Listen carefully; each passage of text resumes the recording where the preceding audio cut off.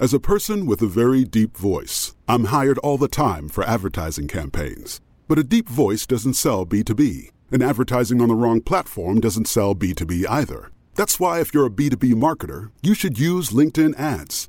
LinkedIn has the targeting capabilities to help you reach the world's largest professional audience. That's right, over 70 million decision makers all in one place. All the big wigs, then medium wigs, also small wigs who are on the path to becoming big wigs.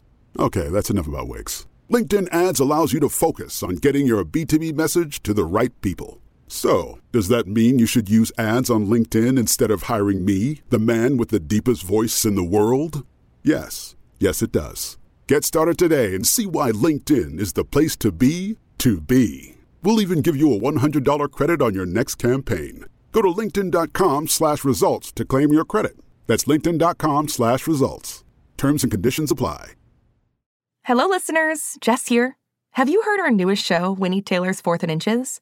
Winnie Taylor is just a teenager when her mother dies, sending her to Cleveland to reunite with her dad, a former football player. It's an inspirational story about sports, family, and learning to overcome the barriers that hold us back. Winnie Taylor's 4th and Inches has something for everyone. Action-packed football games, a story about friendship, and a father-daughter story that will warm everyone's heart. I know you're going to love it. Follow Winnie Taylor's 4th and Inches wherever you get your podcasts. You can listen early and ad-free with a GZM family subscription. Head to gzmshows.com for more. Hi, and welcome back to BeeBop Tales, a show where I, BeeBop, tell the stories from my life. You know, when I first started out as the intro bot for the alien adventures of Finn Caspian, I didn't remember my life on my planet so well, but now that we're on to episode 4, it's all coming back to me. And how did I forget about surfing on the backs of tiny whales or running around with armored pandas? Who knows, but lucky for me, I have you listeners here to help me remember. Natasha from Chicago, for instance, wrote in to remind me that I once talked about how I may or may not have had a run-in with dinosaurs at one point. That question is answered today, and I asked you all a question about the code I needed to enter on the mysterious black box that was controlling the robots under Baron's sway. Well, a lot of you wrote in to help jog my memory, including Elliot from Potomac, Maryland, Bryce from Sudbury, Massachusetts, Desmond and Julia from Chicago, Leaf and Mauer from San Diego, Brennan from Portland, Maine, Nina and Michael from San Carlos, California, Lev and Clara from Philadelphia, Pennsylvania, Finn from Melbourne, Australia, Quinn from Chicago, and Owen, who's 10 years old, who's from Philmont, New York. That was a lot of code breakers. Thank you all for your correct answers. Okay, so before I reveal what the answer was, let me get my impression of Jonathan going. Okay, I've been working on this all week, and I know I got it right this time. Here we go. Hi, I'm Jonathan Messenger. I am the one they call Jonathan Messenger. Hey, Johnny Mess here. Okay, all right, I almost got it. Here we go. Ready? Here's the last one. Ham. Ham. Okay, no, something is seriously wrong here. I apologize. I don't know why that ham thing keeps happening, and it's getting worse. I'm gonna have to see if I can get back to my planet and have Dr. Percolator look at that. Okay, let me see if I can just clear my throat here. Let's get the show started. There we go. Here is 5-year-old Zella from Chicago who cracked the code and is going to tell us the answer right now, and then we'll go right into the story. Take it away, Zella. Hi, this is Zella from Chicago, and I think I figured out the code, and I think the code is right up, left, right up, down, left up, left again. I figured out the code from the story.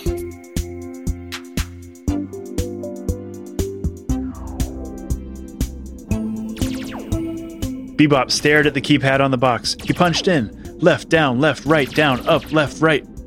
A jolt of electricity went through him. Ow! Tiny, what are you doing back there? It was Basil Stag Bear, standing up to Baron's robots on the other side of the box. Sorry, but at least I know now it's only 9 keys. Let's try right, left, down, right, up, left, down. Tiny! Down, right, left, up, left, down. Isn't that the one you just tried? I don't know. Well, look, don't just pick random numbers. Think of a pattern. any pattern. You mean like up, up, down, down, left, right, left, right? Sure, like that, but maybe a little less obvious. Well, I do have this one stuck in my head. Right, up, left, right, up, down, left, up, left. That's not a pattern, that's... Hey, wait a second. The panel BeeBop was typing on suddenly receded and the box opened up, each side falling to the ground, revealing what looked like an old, beat-up computer inside. Do you think this is what's telling the robots what to do? Said Basil. I don't think so. I mean, it's kind of small and... Mommy, mommy, mommy, mommy, mommy. Yelled all of the robots. Okay, yeah. I guess it's their mommy. Well, there's only one thing to do, Said Basil. He pulled out his sword and raised it above his head. No, wait. You can't do that. It's their mommy. Said BeeBop. Mommy, mommy, mommy, mommy. But that mommy is commanding an evil laser robot army. Oh, just hold on a second. BeeBop walked over to the computer and pressed 3 buttons.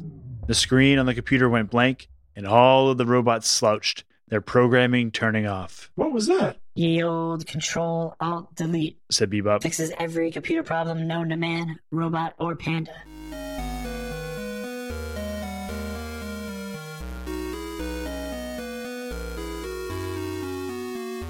Slowly, all of the pandas, Dr. Percolator, BeeBop, and Whip all came together. Why is Baron using robots now? Has he given up on magic? Asked King Matthias. No, I don't think so, said Dr. Percolator. It looks like he actually enchanted this computer to control all of those bots. The panda army had begun to clean up the island, rolling the shut-down robots into a large door of the castle and carefully handling the mother computer. I believe this is it for us, said King Matthias. We can't go any further with you, not with what's happened here. We're going to need to heal, and we're going to need some time to rebuild. But we can't stop now, Matthias, said Dr. Percolator. If we're going to take down Baron, then we have to strike now. I'm sorry, but I can't, I'll do it. said BeeBop. Tiny, please.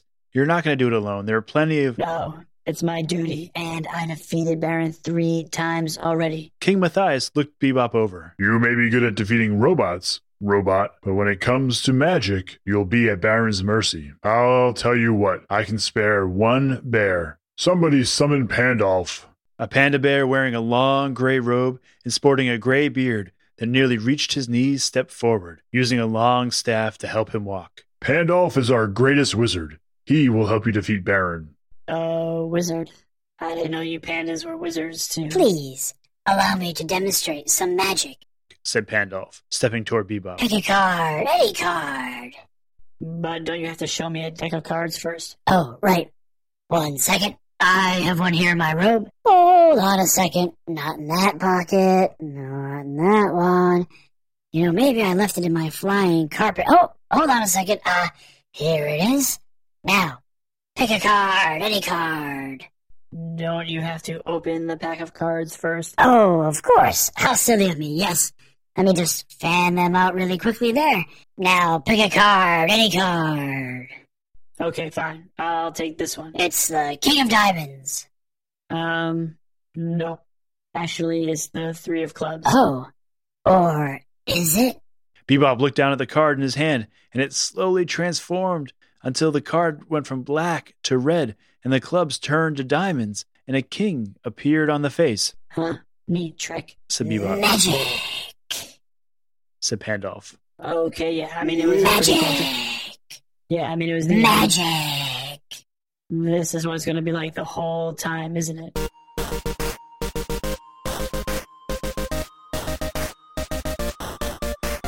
The next day, Pandolf and BeeBop set out on a boat for Baron's Island.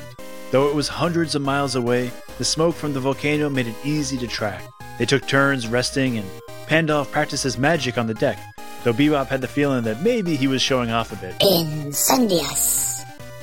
A fireball leapt from his hand. Luminous. A lightning bolt shot from his finger. Furious. A frog fell out of his armpit, That's a weird one. said BeeBop. They can't all be winners. When their boat neared the island, they could right away sense that something was wrong about it.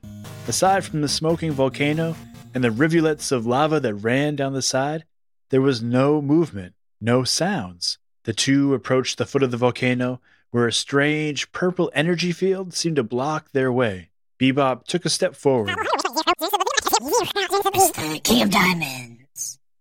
BeeBop looked around. He was back on the Panda's Island again, and Pandolf was demonstrating his card trick again. Wait, didn't we already do this? Yes, said Pandolf. Baron must have put a time-bound shield on his island. We cross a certain barrier, and we get sent back in time. So then why are you still doing your trick? So I can say magic. The two set out again, and this time, when they got to the foot of the volcano, they approached it very carefully. Maybe we should try to jump over the barrier, said BeeBop. Here we go. 1, 2, 3. Magic! The two were back with everyone else again on the Panda Island. They returned to the volcano again. BeeBop picked up a stick and poked it into the barrier. Magic! They set sail again, returned to the island, and BeeBop this time tried to put his hand just flat against the time-bound shield. King of Diamonds! Magic! Nope, said BeeBop. What do you mean, nope? You got it wrong. I changed my mind.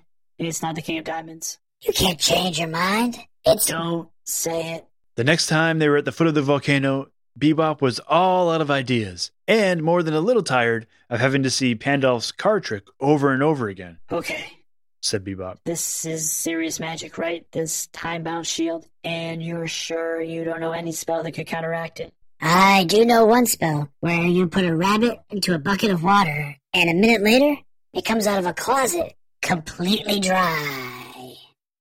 What? What rabbit? That is not helpful. Okay, we've tried walking across, we've tried jumping across, we've tried poking the shield, or whatever this thing is. So I guess there's only one thing left to try. You mean give up? No, never. We have to run across. Are you ready? 3, 2, 1, go.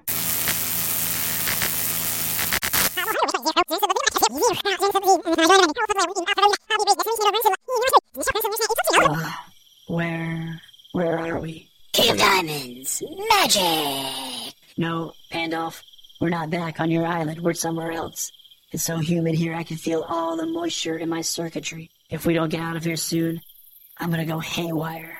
Said Pandolf. That mountain there looks familiar, doesn't it? Kind of the same shape as the one on Baron's Island. But there's no smoke coming out of it. Yeah, and come to think of it, this whole place kind of looks like Baron's Island, except more alive. I don't remember hearing this many birds and bugs. Uh-oh. I have a bad feeling about this. The two looked up, and flying across the sky was a giant bird. Or not a bird exactly. It had an enormous wingspan and almost a furry coat. Was that a pterosaur? Said BeeBop. Flying lizard. It looks like we got time bounced all the way back to the Cretaceous period. So this is Baron's Island, but like 80 million years ago? Great. Way before there were any people around to make art. Now what am I going to eat? I don't think you should be worrying about what you're going to eat, but rather what's going to eat you. BeeBop's eyes followed where Pandolf's paw was pointing, and there, slumbering on a nest, was a Tyrannosaurus Rex.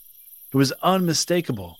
The huge jaws, the tiny arms, the enormous, powerful legs. You know, I've always thought dinosaurs were not as tough as people say, said BeeBop, inching closer to the sleeping T-Rex. This is a bad idea. This is a really bad idea, said Pandolf. We should be looking for some sort of shelter or something. But BeeBop was already at the foot of the T-Rex.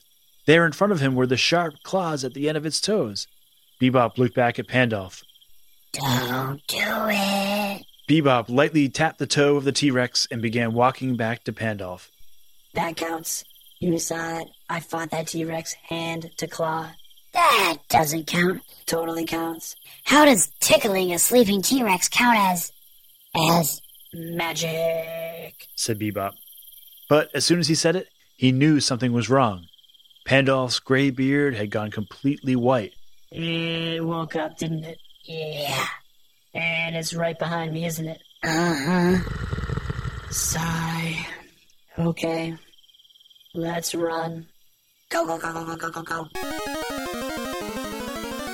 The two took off into the woods, the T-Rex roaring behind them.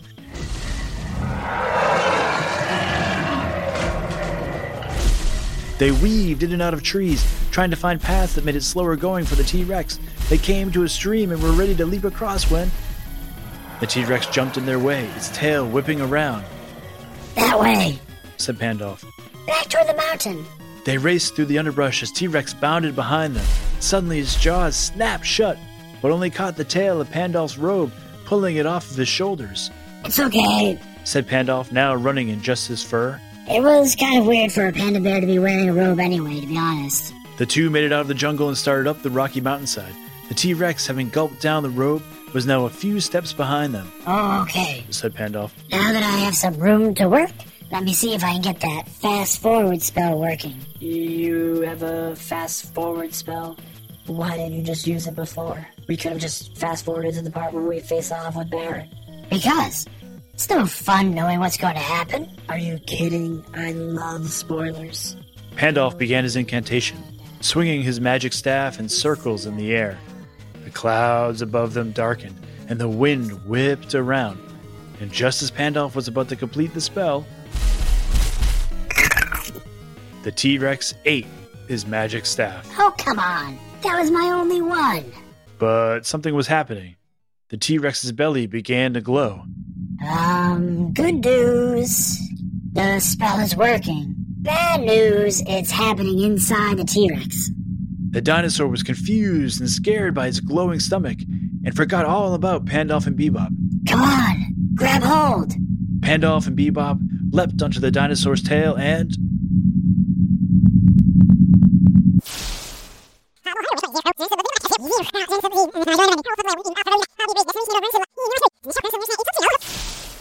they were back. BeeBop, Pandolf, and the T-Rex were all back in the right time period. And thanks to the fact that they had run up the volcano in the Cretaceous period, they were now standing inside the time-bounce shield. BeeBop and Pandolf both turned slowly and looked at the T-Rex. Hey, listen, we didn't mean you any harm, and we got this bad guy who lives in a volcano, so maybe it's best if we just parted ways as friends. It's okay. I'm not going to eat you. What? You can talk. Yeah, of course I can talk. I mean, you're a walking computer and you're a panda wizard, so I don't see why it's so weird that I can talk. Fair enough, said BeeBop. He filled in the dinosaur about where they were and how the world depended on them to defeat Baron once and for all. Okay, sign me up, said the dino. BeeBop smiled. He had done it. He had broken through Baron's defenses. He had brought with him a wizard with at least a couple of cool spells. And now he had a talking T-Rex to help him face whatever was next. Bring it on, Baron. BeeBop tales, magic tricks and time travel never fail. BeeBop tales, BeeBop tales, BeeBop tales.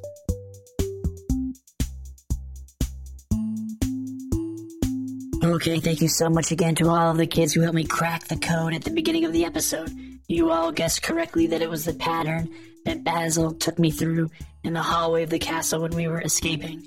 And speaking of Basil, someone told me there's actually a book called Red Wall by Brian Jakes, and that there's a character in that book by the name of Basil Stag Hare that's awfully similar to the Basil from my life. I will be looking into this matter closely, and I recommend that you do as well. Okay, speaking of looking into, hold on a second. Let me put on my bib.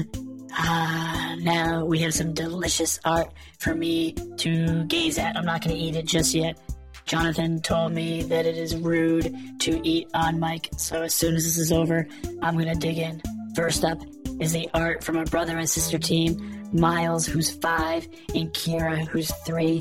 Both from Oakland, California, and both who sent in amazing art.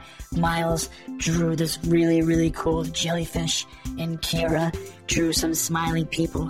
And while I know you may find it a little unsavory to eat people or poisonous to eat jellyfish, I find them divine. I can't wait to eat them. We also have another brother-sister team this time from Cyrus, who is 5 from Hatfield, Massachusetts.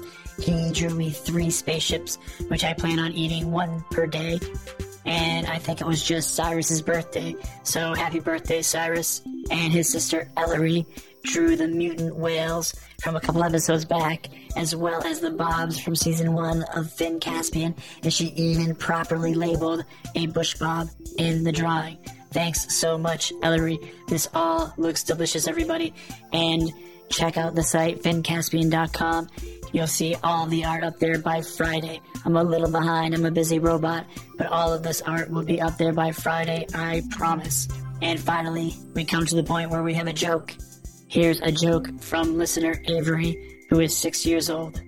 Hi, my name is Avery. What does an alien say when it's tired? I'm spacing out. Thanks for that, Avery. That's it for today's episode. Next week brings the exciting conclusion of BeeBop Tales. What will happen? Hey, you know I tell you I love spoiling things, but the fact is I don't remember. I won't know until I start talking about it. So thanks to everyone who has sent in jokes, sounds, and of course, food for me. And we'll see you next week.